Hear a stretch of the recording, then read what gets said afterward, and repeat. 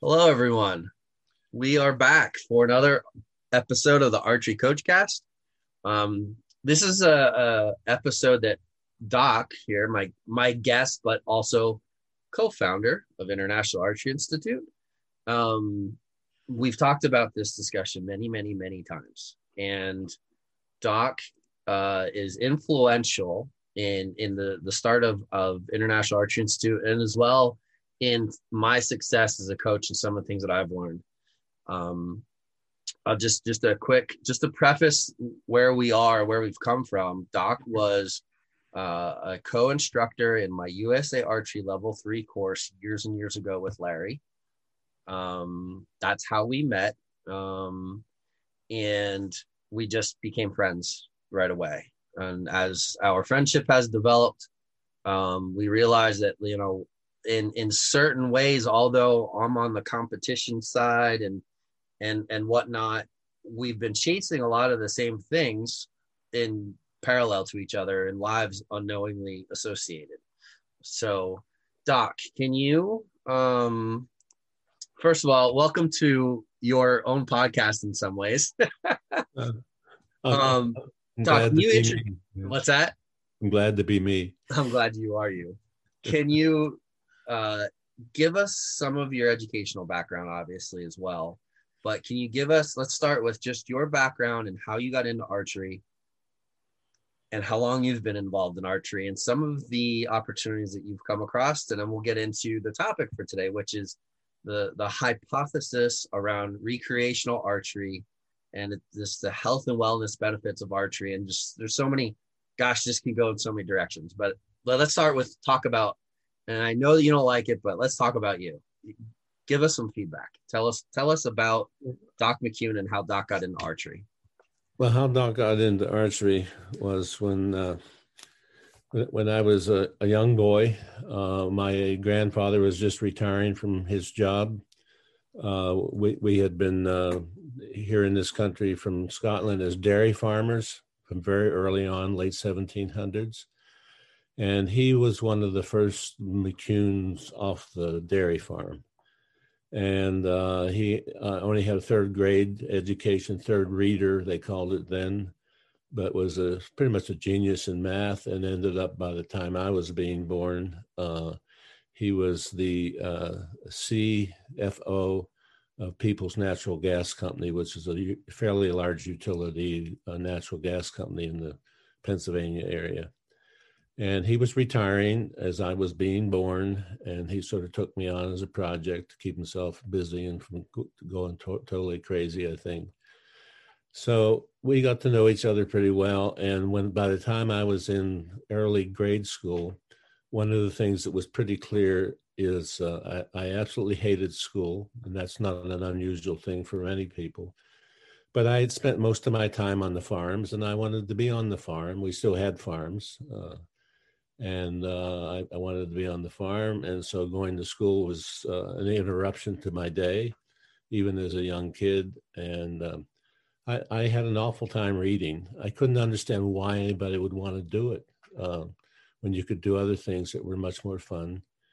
And he sort of latched on that and helped me learn how to read. And one of the things he gave me to read one time, he was extremely well read. He spoke two languages, Gaelic and also English, obviously, and knew Latin very well. He had taught himself these things because he wanted to be an educated person, and so he felt reading was very important, and so he introduced me to reading by having me read things I was interested in. And even as a young kid, he had a book up on he had bookshelves in his study at home, a lot of books, and he was well read in these. And then there was a little book up there that had a little Indian boy on it with a bow like this. And I forget who wrote it. I know it was about the Mohawk Nation. We're in Pennsylvania here, so it'd be north of us. Up through New York State, up through New England, and how they taught their young guys how to shoot a bow. And how they taught them to shoot a bow is they worked with an elder to make their own bow. And so my grandfather and I decided to do that. Our farms, which he didn't live on anymore, lived in a little town, Latrobe. Some people have heard of that because they may have heard of Arnie Palmer and Fred Rogers and so forth, both of whom were close friends of mine. We all grew up together. And we just, as we started to do this, we wanted to find the right kind of wood. And in the book, the little boy made his bow with an elder out of osage. And the lanes to our 3 then existing dairy farms that were in the family were lined with Osage orange. And so we went about, I was probably 6 when we started construction. And that took almost a year because you have to cut the piece of wood and then you put it in the spring and you let the water flow through it to get the resins out and set so they won't twist the bow. We did it right. My grandfather was also a wonderful cabinet maker, so he had no problem doing this. Finally had the bow made, and on the 3rd shot, as I was pulling it back, and the upper limb broke, flew back, hit me in the head here. And there's still, you can't see it too well anymore, but there's a scar there, which marked me for archery for life. And blood was all over the place. My grandfather comes running over, and I thought, "Oh shit, this is the end of the archery business." And his concern was that I was bleeding, and no, his concern was I was crying. I mean, we were Scots; men didn't cry, and so even boys. And so he tried to calm me down. He said, "Why are you so upset?" And I, it wasn't because of all the blood coming down across my face. It was because my bow was broken. It took us 1.5 years to make it, and do it right. And so he said, and this is during World War II, we did have gasoline power equipment on the farms, but we couldn't use any of the gasoline for automobiles. He did have an automobile. We hardly used it because the gas was all highly regulated. And so a few weeks later, he said, when I said that my bow's broken, and he said, "Well, Dickie," my name's Richard, and he always called me Dickie. So he said, "Well, Dickie, I guess we're just going to have to get you a real bow." And a close friend of his lived in a town nearby in Greensburg, Pennsylvania, who had a sports shop. And we ended up going there on the bus one day. That was probably about an hour ride from where we lived in Latrobe. And he bought me a bow. It was a Pearson bow because Ben Pearson was the first person to ever make production-made bows. And so it was one of the first bows that would be hanging on racks in sports shops. Otherwise, if you had a bow, it's something you made yourself pretty much at that point. And so that was my first bow. I started shooting. I trained myself because we knew no one else in the world who had a bow other than the picture of the little Indian guy on the front of the book. And so I taught myself to shoot, and I became pretty good with it. I remember I wish I had an arrow right here, but this pen will suffice. And so if this is the nock, I would hold the nock like this between my thumb and forefinger, like a piece of a vice grip. And even then, my hands were pretty strong because on the farms, I was what was called the finisher. So when you milk cows with the new milking machines that were coming out, they didn't milk them dry. And so someone had to complete the milking. And so here was this little 6 or 7 year old guy underneath the cow, finishing them off so they wouldn't get mastitis and die. And my hands were quite strong. The next major step for me in archery was a few years later, and I still knew no one else who shot a bow. But a friend of my dad's, who was a scoutmaster, came to him, and he knew of my interest in archery. And he said at the local scout camp, every county seemed to have a scout camp. And so this was the Westmoreland Scout scouting operation scout camp called Camp Wesco for Westmoreland County, that there was going to be an archer there, a famous archer there, he didn't mention the name, who was demonstrating how to shoot bows. And at that point, Cub Scouts had just started, and I was one of the first Cub Scouts in the area. And so I was allowed to go to this thing on a Saturday. And I saw this guy comes out with a fellow. They drove in an old Dodge bread truck. There was just sort of poorly painted to cover up the logo on it. And they had this thing full of archery equipment, and this fellow got stuff out, and his helper would set things up and they would shoot. And then one of the shots that really caught my attention was they would put 2 clay birds in a hand trap and throw it up, and the birds, of course, would go out like this, the clay birds. And this guy would have an arrow knocked in his bow, and then one along the side of the riser with the knock and fleshings down here. And he would hit the first one and grab this and shoot the second one. I thought that was pretty good shooting, you know? And so I asked the scoutmaster if I could talk with this guy, because I think I could do that. Yes, little snotty-nosed 10-year-old kid probably at that point. And so he went over and talked with this fellow. All we knew was his name was Mr. Hill. And so this guy says, yeah, I went at my next break, bring the young lad over and I'll show him a few things.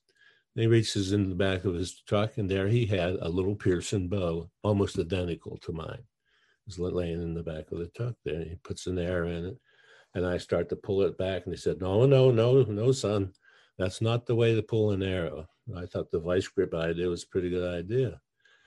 And he said, no, you got to put your fingers like this. And he shows me how to put my fingers. And what he did was 1 above, 2 below. I thought that was the dumbest thing I ever heard, because why would you want to put your fingers in the way of the string? I mean, think about it. Yeah, it could rip your fingers off. So he shows me how to do this. And I said, okay. But first, he wanted to see if I could shoot. So his guy throws a clay bird out along the ground, out of the hand trap, and I pull up, because my brothers used to throw stuff for me and I'd shoot it. And it was going along the ground, and I pulled up a shot and boom, hit it. He said, oh, that was probably just good luck. And so he said, let's try another. And I hit that one. And then his break was done. He had to go back to demonstrating archery. He said, at my next break, I want your scoutmaster to bring you over. He says, I think you have some potential. About 5 years later, my father, who worked in the steel mills, helping the war effort, he worked double shifts. I hardly knew the guy until after the war. They worked 6 days a week, double shifts. And he won in a lottery among the guys a ticket to a local sports shop where the sports organization, where they were showing a film of an archer, an internationally known archer who shot an elephant. And so we wanted to go see that. So we go to see that. And during the presentation, when this fellow stood up and started talking about how he got ready to shoot this elephant, I leaned over to my dad and I said, that's the fellow that was at the scout camp. My dad being a Scot, we only have 2 gears on and off, and that's either angry or pleasant. And he leans over to me and says, no, that can't be. This is a famous archer from all around the world. So at the break, I asked my dad if I could go up and talk to this fellow. He recognized me for some reason. And we started talking a little bit. And that's when I found out that my first archery lesson, how to hold correctly on the string, was from Howard Hill. So that got me started.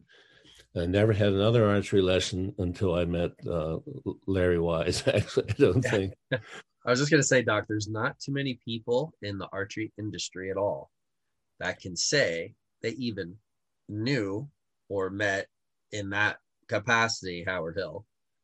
Well, So, I am awfully old. well, I mean, you've been around the galaxy a few times, around the sun. So On the only 4th of June, I start the 83rd ride around. So, but that was for me. It was really a significant thing for this little semi-farm kid, and so I got into archery. I remember when I shot my first 2 or 3 deer. I shot with a bow, even though I had a rifle. You were only allowed 1 deer a year then, so I would always fill my tag before the rifle season started. And I remember the Latrobe Bulletin came out and took pictures of this young guy that shoots shoots a deer with an arrow. A big deal. And that really got me into it. And I was pretty active in archery till I ended up going through. And you would wonder why someone that hated to read ends up actually graduating from high school, but then going on to college, and then they ended up eventually with 5 academic degrees, two bachelors, 2 masters, and 2 doctorates. But it's because once I sit down, I don't move very quickly, so I end up getting those degrees. But the one has helped me a great deal and has helped me immensely in archery, because that degree is really about natural systems and how to understand how we interact as human beings, or any biology continuously interacts with the natural system. And then I ended up teaching I had thought I wanted to be a physician, but when I went off to college pre-med, I just really wasn't interested in the biology stuff so much, and the math and all that. And so I switched over to psychology, and I did a blend of that. So educational psychology, which has helped now again. And then along the way, as I kept going further, I ended up also with a couple degrees in theology, and was a pastor for a brief while. Because I wanted to blend clinical work with the pastor, became a clinical chaplain. And all these things eventually lined me up for the archery stuff. I had no idea that was all going to happen, but what really happened was, one of the days, and I ended up teaching actually altogether almost 40 years in 3 or 4 different major medical schools here in the Eastern United States. And I taught the theory of natural systems, because that's not taught in medicine. And that's why Western medicine gets so far afield from really seeing the whole person and seeing what's going on with them. And so we actually taught the courses, whether anyone learned anything or not. I enjoyed doing it. One day, and then I would teach in the mornings on Fridays, 8 till 1. And then in the afternoon from 3 till 5 or so, I had a group that we would do actual patient care. These are all graduate medical people. They all have their doctorates of nursing and medicine and therapies and so forth. But we were doing a special study of making patients the head of their own medical team. And these were terminally ill cancer patients, by and large. There were some other chronic illnesses, so one day coming home from that day, a very long day, but I just loved it, and I started feeling ill, thinking I was getting the flu because everyone else was getting the flu. It was in March. We had already taken our flu. If you worked the clinical area, you had to get a flu shot in October, then one towards the end of February, because by that time they had, reintroduced some other things to the cocktail, and because of the different varieties of viruses and the bacteria that was running around. And on the way home, I thought, I was feeling crappy. And that night I was feeling even crappier, and I went to bed early. And during the night, I realized I was having a stroke. And that's a pretty scary experience. And during that time, I fell into this deep sleep. And I won't say too much about this because you'll think I'm real Looney Tune, which I probably am. But I I had plead the fifth on that one. three nights in a row. I had the similar dream in which I was being led to believe I had still some very special work to do, and this had to do with how human beings, in this case, could heal, once they had become ill. And so the short of that very long story was that each of the three nights was a very similar dream. In the first night, the dream ended with the fact that all that I had learned about psychology as a clinical psychologist and as a professor in natural systems theory, which is the Bowen theory I learned at Georgetown with the founder, Dr. Murray Bowen, that I would be using that. And then the next night was that the work would involve archery because it was very important to human health and wellness. And the conclusion of the third dream was that a lot of this would be based in my knowledge of a gray fox. And I thought, oh my gosh, I've really slipped off the edge here, and I shouldn't even be taking aspirin. And later, when I started feeling a little better, and the next morning I was taken off to the hospital, and they found out I had an attack of bacteria that had come up through my nose, sort of similar to what COVID has been doing, and affected and infected my midbrain around the pituitary and was troubling my whole autonomic nervous system. And I survived that for one reason or another. And my physician, who had been a student of mine many years before that, knew my interest in not using much of the pharmacological remedies and using natural remedies. If I would have practiced, I'd have been a naturopath. And so that got me off on a track. And then to try to look at my diet and fitness, get back into more exercise, because when you're already working 10, 12-hour days and teaching on top of that, it doesn't leave a lot of time. And so my fitness had gone downhill. I had been a long distance runner for a number of years and had given that up. So I got back to these things. And the other thing she said, you're going to have to do something that's going to help you get your strength back.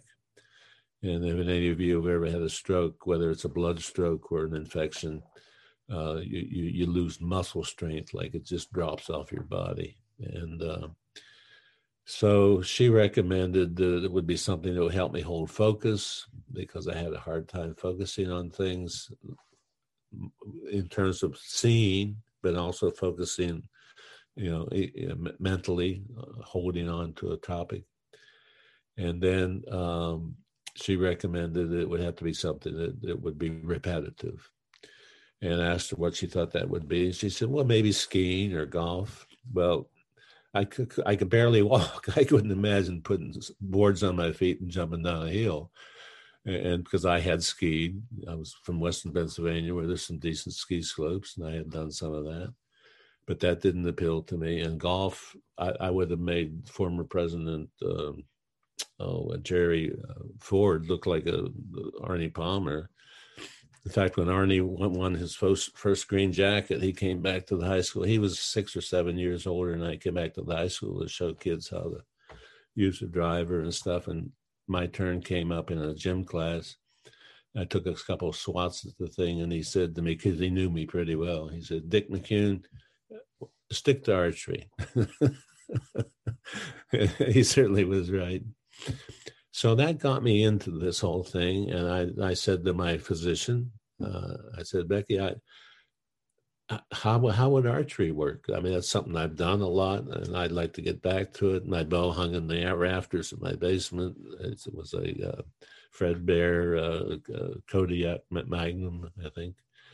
Still have the bow. It's in great shape yet.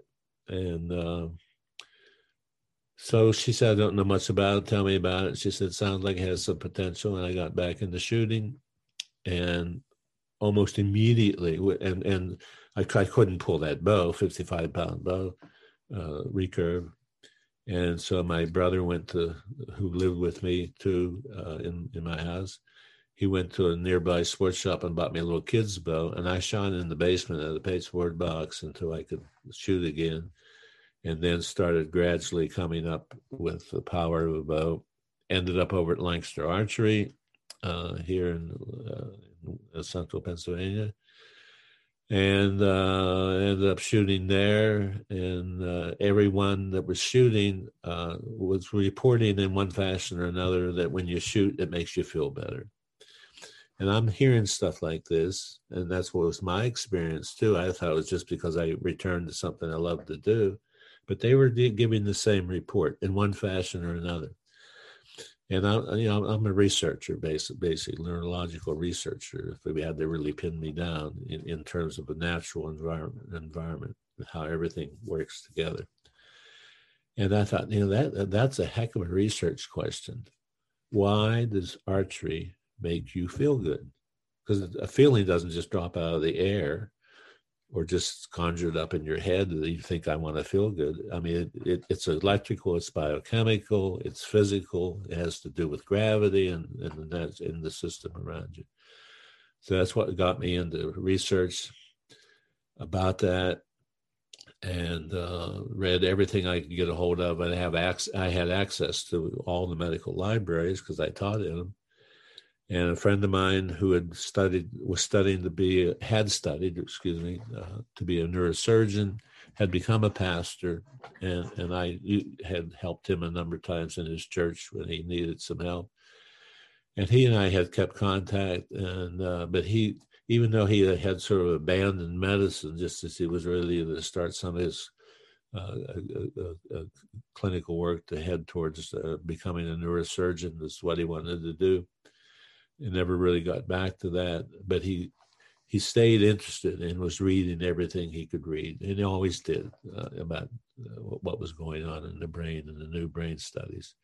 So he was on his name was Bob Pope, P-O-P-E. So every Wednesday afternoon, we set his time aside. He lived not too far from me, and the Pope and I would meet, and we'd talk about archery and what was going on in people's heads. And that ended up to bring us to a pretty good understanding, actually, of what's taking place. And without having to set up major research studies ourselves, we would like to now do that and really loop back on this hypothesis.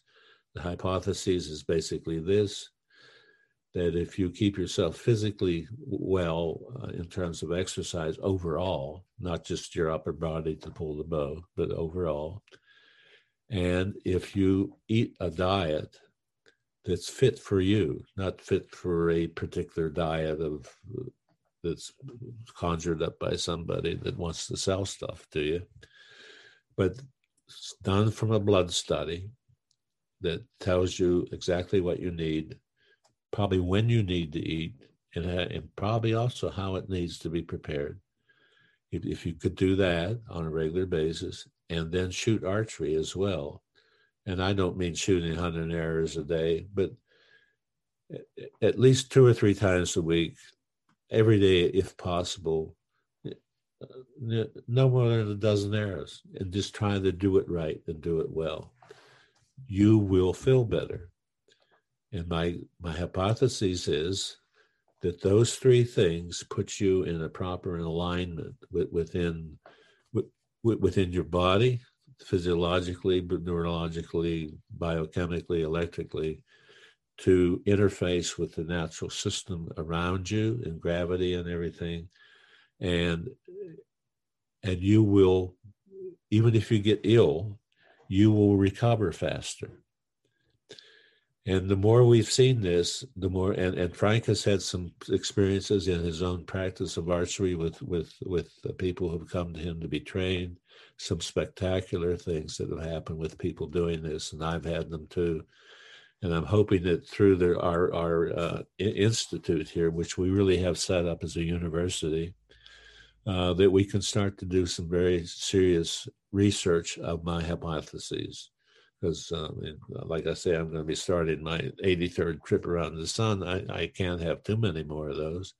even if I get healthy or stay healthy. I've been having some problems lately, mainly with allergies. There's a pollen around here you can walk on right now. But you get through that stuff, but you recover. And if you're doing those things, my belief is, it's a hypothetical belief, is that that this is really a very necessary activity for wellness. Archery is, partly because it's so old. I mean, there was almost no other behavior other than running and throwing something, that all of those have become sports in one fashion or another, whether it's throwing a javelin or a spear, or the quarterback throwing the football and running. Those two things, running, throwing, and then someone conjured up the machine that became the bow. That stuff's inbred in us, and that inbreeding goes on from generation to generation. And here's a place that my friend Bob Pope, the Reverend Bob Pope, has been so helpful, because he could go into the research. And in the last 20 years, we won't go into these details, maybe later we can, if we do this stuff. Most people have heard of Mendel in terms of genetics, and how genes transfer from generation to generation through the sex cells themselves and so forth. We all know a little bit about that. Like we know a little bit about finance and the weather too, but so we know something about that. And Mendel was the guy with his peas. He was a brother in a Catholic order. And so he studied how this happens genetically. We're saying that it's beyond genetics, that you can have experiences that somehow become part of your genes. And that was heretical for years, until we had things like the electron microscope and other kinds of ways of really taking a very careful look at things, MRIs and CAT scans and all these things. We can now see that on the actual stem cell, the dendron, that when someone has a spectacular experience, I mean, not just the everyday thing, but something really outstanding, positive or negative, there's an actual biochemical and probably electrical encoding, almost like tattooing on the cells. And those are on the stem cells that become our genes that we pass forward sexually. And so from generation to generation. And I was saying to Frank the other day, I think if we could find a group of people that had never heard of or seen a bow, and put one on the ground, probably strung, because most people that even know about the bow can't string the bow. So, and an arrow there that has a knock on it, that person would probably pick it up and within a few seconds would be shooting it, because it's part of who and how we are. Yeah. The responses of that are very vast. And I think it's not just to help us feel good, but we could be on the edge of understanding some very, very significant things about PTSD, a horrible experience that we could learn to identify early when it starts to re-happen with something else, not the roadside bomb blowing up, but someone the next aisle over in the grocery store knocking a stack of cereal over that frightens us, or something like Alzheimer's. And I think that doing this kind of research and staying in those basic things can really help us move ahead in terms of understanding health and wellness. Yeah. Although the best way to stay healthy, I'm convinced, is to never get sick in the first place. Yeah. And maybe shooting archery can help us do that. I want to touch upon a few things because they've been influential in the way that I coach. Some of the people here that are viewing are here because they're familiar with some of the coaching that I do and the stuff that I do. But it's So we're talking about that good feeling, right? And it's actually something just registered to me that I did not realize. So I'll get into that first, talking about like PTSD and stuff like that. Um, Years ago, when I got back into hunting specifically, which was right around when our son was born, um, I probably struggled for I'm going to say like 6 months or so after a significant uh, fire that we had here in town, where we rescued one lady, tried to get to another lady. The fire pushed us back. We ended up vacating the building. There was fire underneath our ladder as we were coming out. Like it was really for me, it was a pretty horrific thing. Right. And for at least 6 months, I had nightmares, multiple times a week, if not every night. Wake up, cold sweat, whatever, just kind of just suppressed it. And it was shortly thereafter that I really got back into archery. And what maybe in some ways, one of the reasons I got back into it is because it made me feel good. I knew from my childhood, growing up, shooting, competing. Some of my earliest memories as a child is shooting archery with my dad in the yard at 2 years old. I remember it like it was yesterday. There's not a lot that I remember from 2 years old. That's one of the things.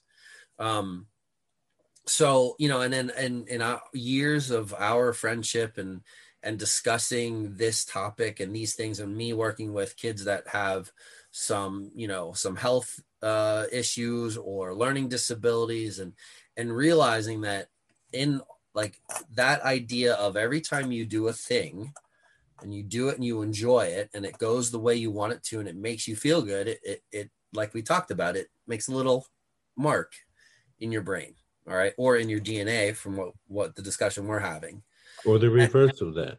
Yeah, if it's a bad thing. Right. But not just a little bad, a big bad thing. Right. So one of the things that I'm doing is in my coaching, or the way that I approach coaching, is that our goal is to recreate the perfect shot. Well, how do we do that? And how do we find that good feeling? I've talked it on multiple podcasts and things like, well, I want shooters to learn what the shot is supposed to feel like and what is the way that we make the shot feel as good and controlled and beautiful as possible. So through research, through working with Larry, through working with you, we learned that the body has a way of repeating a feeling. Well, by repeating a feeling, we want to optimize the efficiency of that. And that's where biomechanics of the body's position and all that stuff comes in. So I've sort of adopted a lot of that into my coaching to say, okay, well, if this hypothesis is true, we should be able to take an archer, put them in the best position as possible so that they then can experience the best feeling as possible, and then learn to repeat that feeling by going through the proper shot process. Yep. And, and in my opinion, it's maybe like an outlying point of what you're doing, but I think that that's the key to target panic. I honestly think, in my wholeheartedly believe that, and we've talked about target panic a little bit, and I think that it's an extremely misunderstood topic.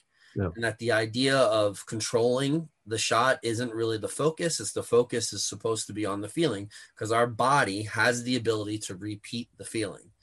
So my coaching, my theories, the way that I do drills, the way that I teach kids, and the way that I program and all that, it's based on the idea that you need to be able to duplicate the best shot possible as many times in whatever format that means. It doesn't have to be the full shot. It can be parts of the shot, but it has to be done correctly, and it has to be done as many times.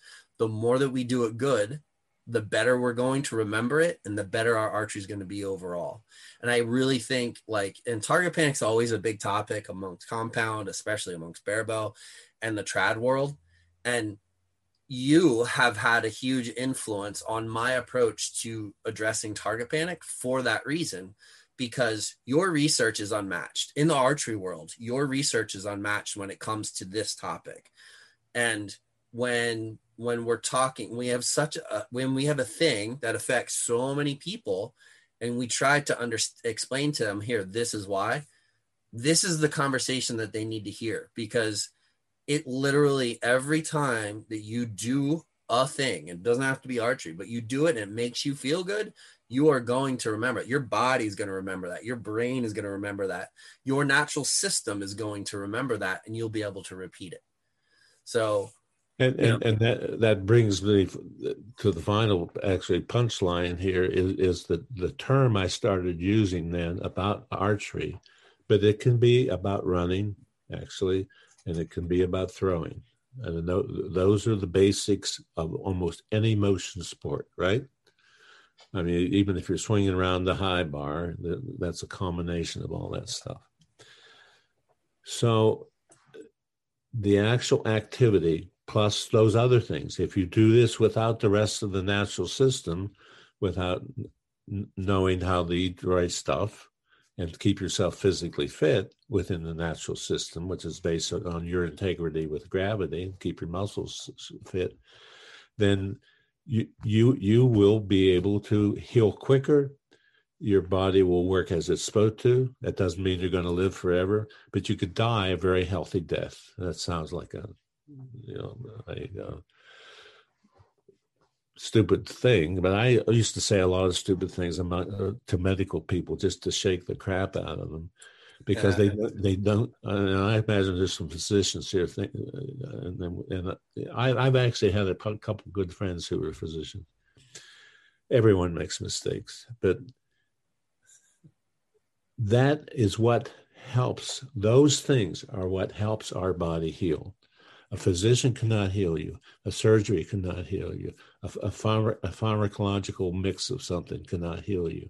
But the basics of this universe and how we deal with them vis-a-vis our own body, put together correctly, can work. And the recreational, and that's the term for recreational. Right. And that's where we get the word recreational, is that we can continue to keep ourselves healthy.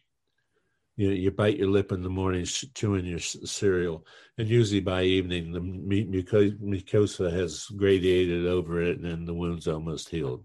You break your leg skiing, well, that's going to take a little longer. You may need some surgeries and so forth. If you don't get infected, maybe you can even keep the leg. But these are the things that could be much more integral because of doing those basic things. The PTSD stuff, so you're driving along in the Humvee and something blows up and your guy sitting next to you, his guts blow all over you. That's a traumatic thing, you won't forget that. So when you hear a loud noise, you have to be.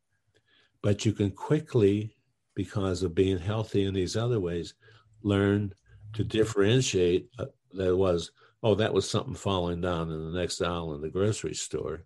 That was not a roadside bomb, and I'm okay. That's how to get in charge of PTSD. Right. How the cells work and so forth, and that's part of Alzheimer's. We're just beginning to see these things.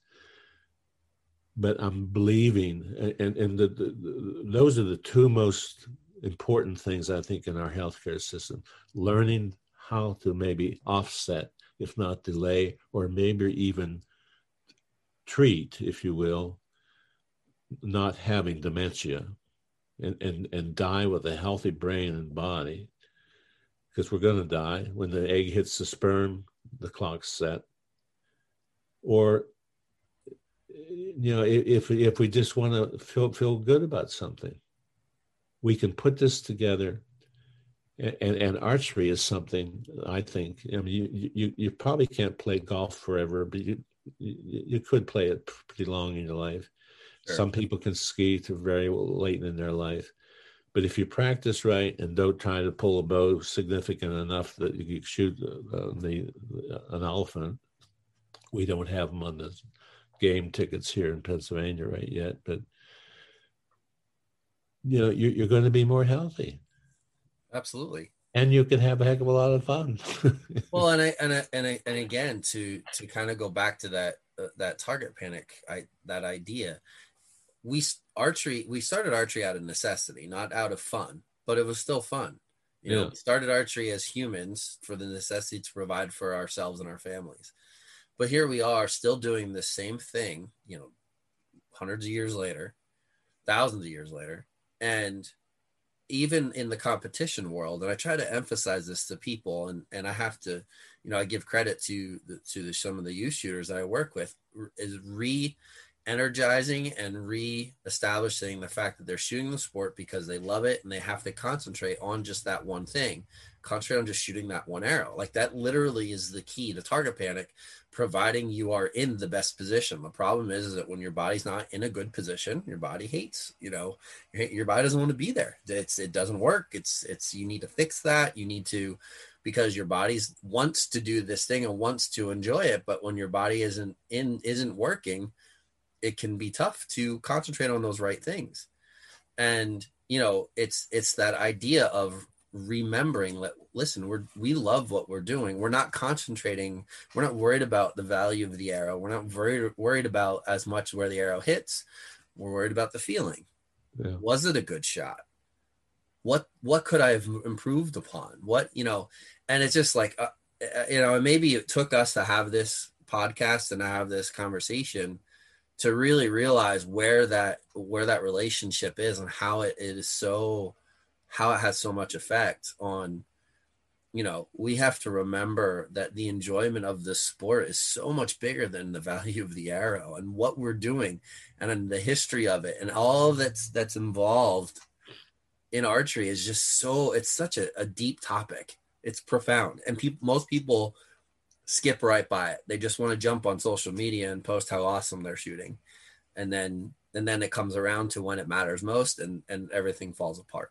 Right. And because we're focused on the wrong things and we're not realizing how much fun we're still having. And, it's just this, I don't know, it's a profound topic. And we're already 45 minutes into this discussion, which is fine. We can keep going if you'd like, or we can continue this as a part 2 and make this like a full-on series, because in my opinion, that's the direction this is going to end up going with some of our guests that we have lined up and stuff like that.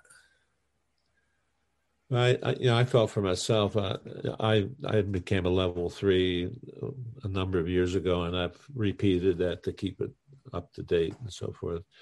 But I really have no interest in going further with that, and because there's a lot of people that do that, and there's not a lot of people that do this. And so, in my last few years on the planet, I want to continue to do something significant this way. And then when the opportunity to put this organization together appeared, because of my wife trying to help our grandson at the computer, when the 12-year-old, when he was out of school because of COVID and so forth, and I saw Zoom working, I thought, there's no reason why we can't do this way. And Frank and I started talking, and we included Larry, and off it went. And so we're pretty excited about this, and we've been able to train in 5 or 6 different countries now, actually, altogether.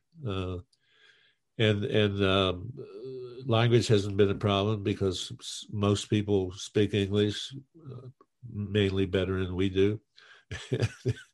And so that hasn't been a problem. But it's a wonderful thing, and it's fun to do.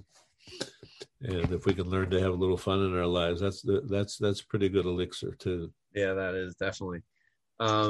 Daniel mentioned that we mentioned archery is in us, and he says that he is Native, and that bringing a program to Native youth in Maine, as this podcast has been a perfect approach for him, bringing it to them, maybe learning, maybe I appreciate the feedback there. I guess what Daniel's saying is it's helping him then bring archery to them, and then helping grow the sport, and just to Daniel's point, part of the mission of IAI is no matter what discipline of archery you shoot or you coach or you have an effect on kids or new shooters, adults included, we want you to have the tools necessary to improve the first arrow, because the first arrow is the most important arrow. in my opinion, because the longevity of their involvement in the sport very well may be dictated on how their first experience goes. Yeah. And if you are, and I've talked about this, and if you go to you go into a place and they throw a compound bow at you, and it's like we were talking about another shooter is pulling 70 pounds and is way overbowed, and you go into this place and they give you that bow, you might shoot that bow for a few weeks, you might shoot it for a month, but if you're not having fun with it, and if you're not, doing well with it, the longevity of your involvement in the sport, and most importantly, as a bow hunter in many instances, is going to be limited. And that's one less bow hunter we have. That's one less archer we have. And that's one person that is missing out on an opportunity to really feel good about themselves over and over and over again as sort of therapy of sorts. And that's kind of like one of the missions here is to follow on Daniel's comment. Yeah, go ahead. Who's become a friend of mine, Byron Ferguson, that some of you may know of, really a great longbow shooter and a bowyer, making bows and so forth, and does demos all over the place. I got to meet him, and he and I have done some shooting together. He has a shooting school in Western Tennessee at the Goodman Ranch. And a number of years ago, he was invited by the Navajo Nation to come out and to put on archery demonstrations for them. He said he was so intimidated by that, he almost decided not to even respond to the invitation. Because at least Howard Hill was part Cherokee, and he had at least half of the right thing going for him. But Ferguson went there, and they had a great time shooting together. And the elders of the tribe who invited him and wanted him to come there, and because they had their own school going on there, teaching each other various kinds of things, the pottery, the weaving, the archery, and things like this. They also said that how he talked about archery helped them see what they had known for thousands of generations. But it's sort of the forest for the trees kind of thing. It's so much part of you, you don't notice what's going on. Yeah. And Byron has responded really well to my notions, because he said that over the years when he's had difficult times, archery itself was really his psychiatrist. That's the term he used. And so what tribe is Daniel, in what nation? I don't know. Well, let's see if Daniel's still listening and can comment to that. And I've been blessed to become friends with Byron as well through my relationship with you, Doc. And and Byron actually in the beginning of IAI was sort of influential in many ways. And I'm sure that you will see Byron either on the podcast or maybe in some other higher capacity involved at some point in time. Byron's busy. He's getting back as COVID restrictions are released. I know Byron's doing more and more. But if you guys get a chance, for the followers that we have, whether you shoot compound, Olympic recurve, or barebow, you should take an opportunity to watch Byron, listen to Byron talk about archery. He understands all aspects. He understands the idea of being the bow and being involved in the that emotional side of the sport, but he also understands the marketable side of the sport as well. He's very good at that too. So, he's got a lot of really good things. His notion of becoming the arrow is so significant. Yes. Because I think I said becoming the bow. Yes. Well, they're pretty much needed together, and so I mean he's done some great stuff with that. And when you start to think that way, it really changes your thinking. But the most important part, and this is where I think the problems with what do you call it, target panic and so forth exist, is you actually think you're out there doing that yourself. You're only part of the process. You happen to be holding the bow and maybe pulling the arrow correctly. There's the bow's doing stuff, the arrow's doing stuff, gravity's doing. Can you imagine trying to shoot a bow in a zero gravity situation? You'd be bouncing around all over hell's half acre, you know. And so you got all this stuff working for you. And to me, that does something with target panic when you start to think, this isn't just me performing here. I'm working within a total system that will work if I can repeat doing it correctly. That's Larry's thing with his core archery. What's the fellow that was his trainer who was the Olympic archery coach? You're gonna put me on the spot, Doc. He used to say that archery is a two-part process. Learn to shoot at 10 and repeat. Yes. And you spend the rest of your life repeating that, you know? Yeah, that's right. Looks like Daniel did respond. Halton Band of Maliseet. I'm not sure if I'm saying that correctly. He's from Maine. Yeah, look at in the chat there, Doc. His response. I'm afraid to click on these things.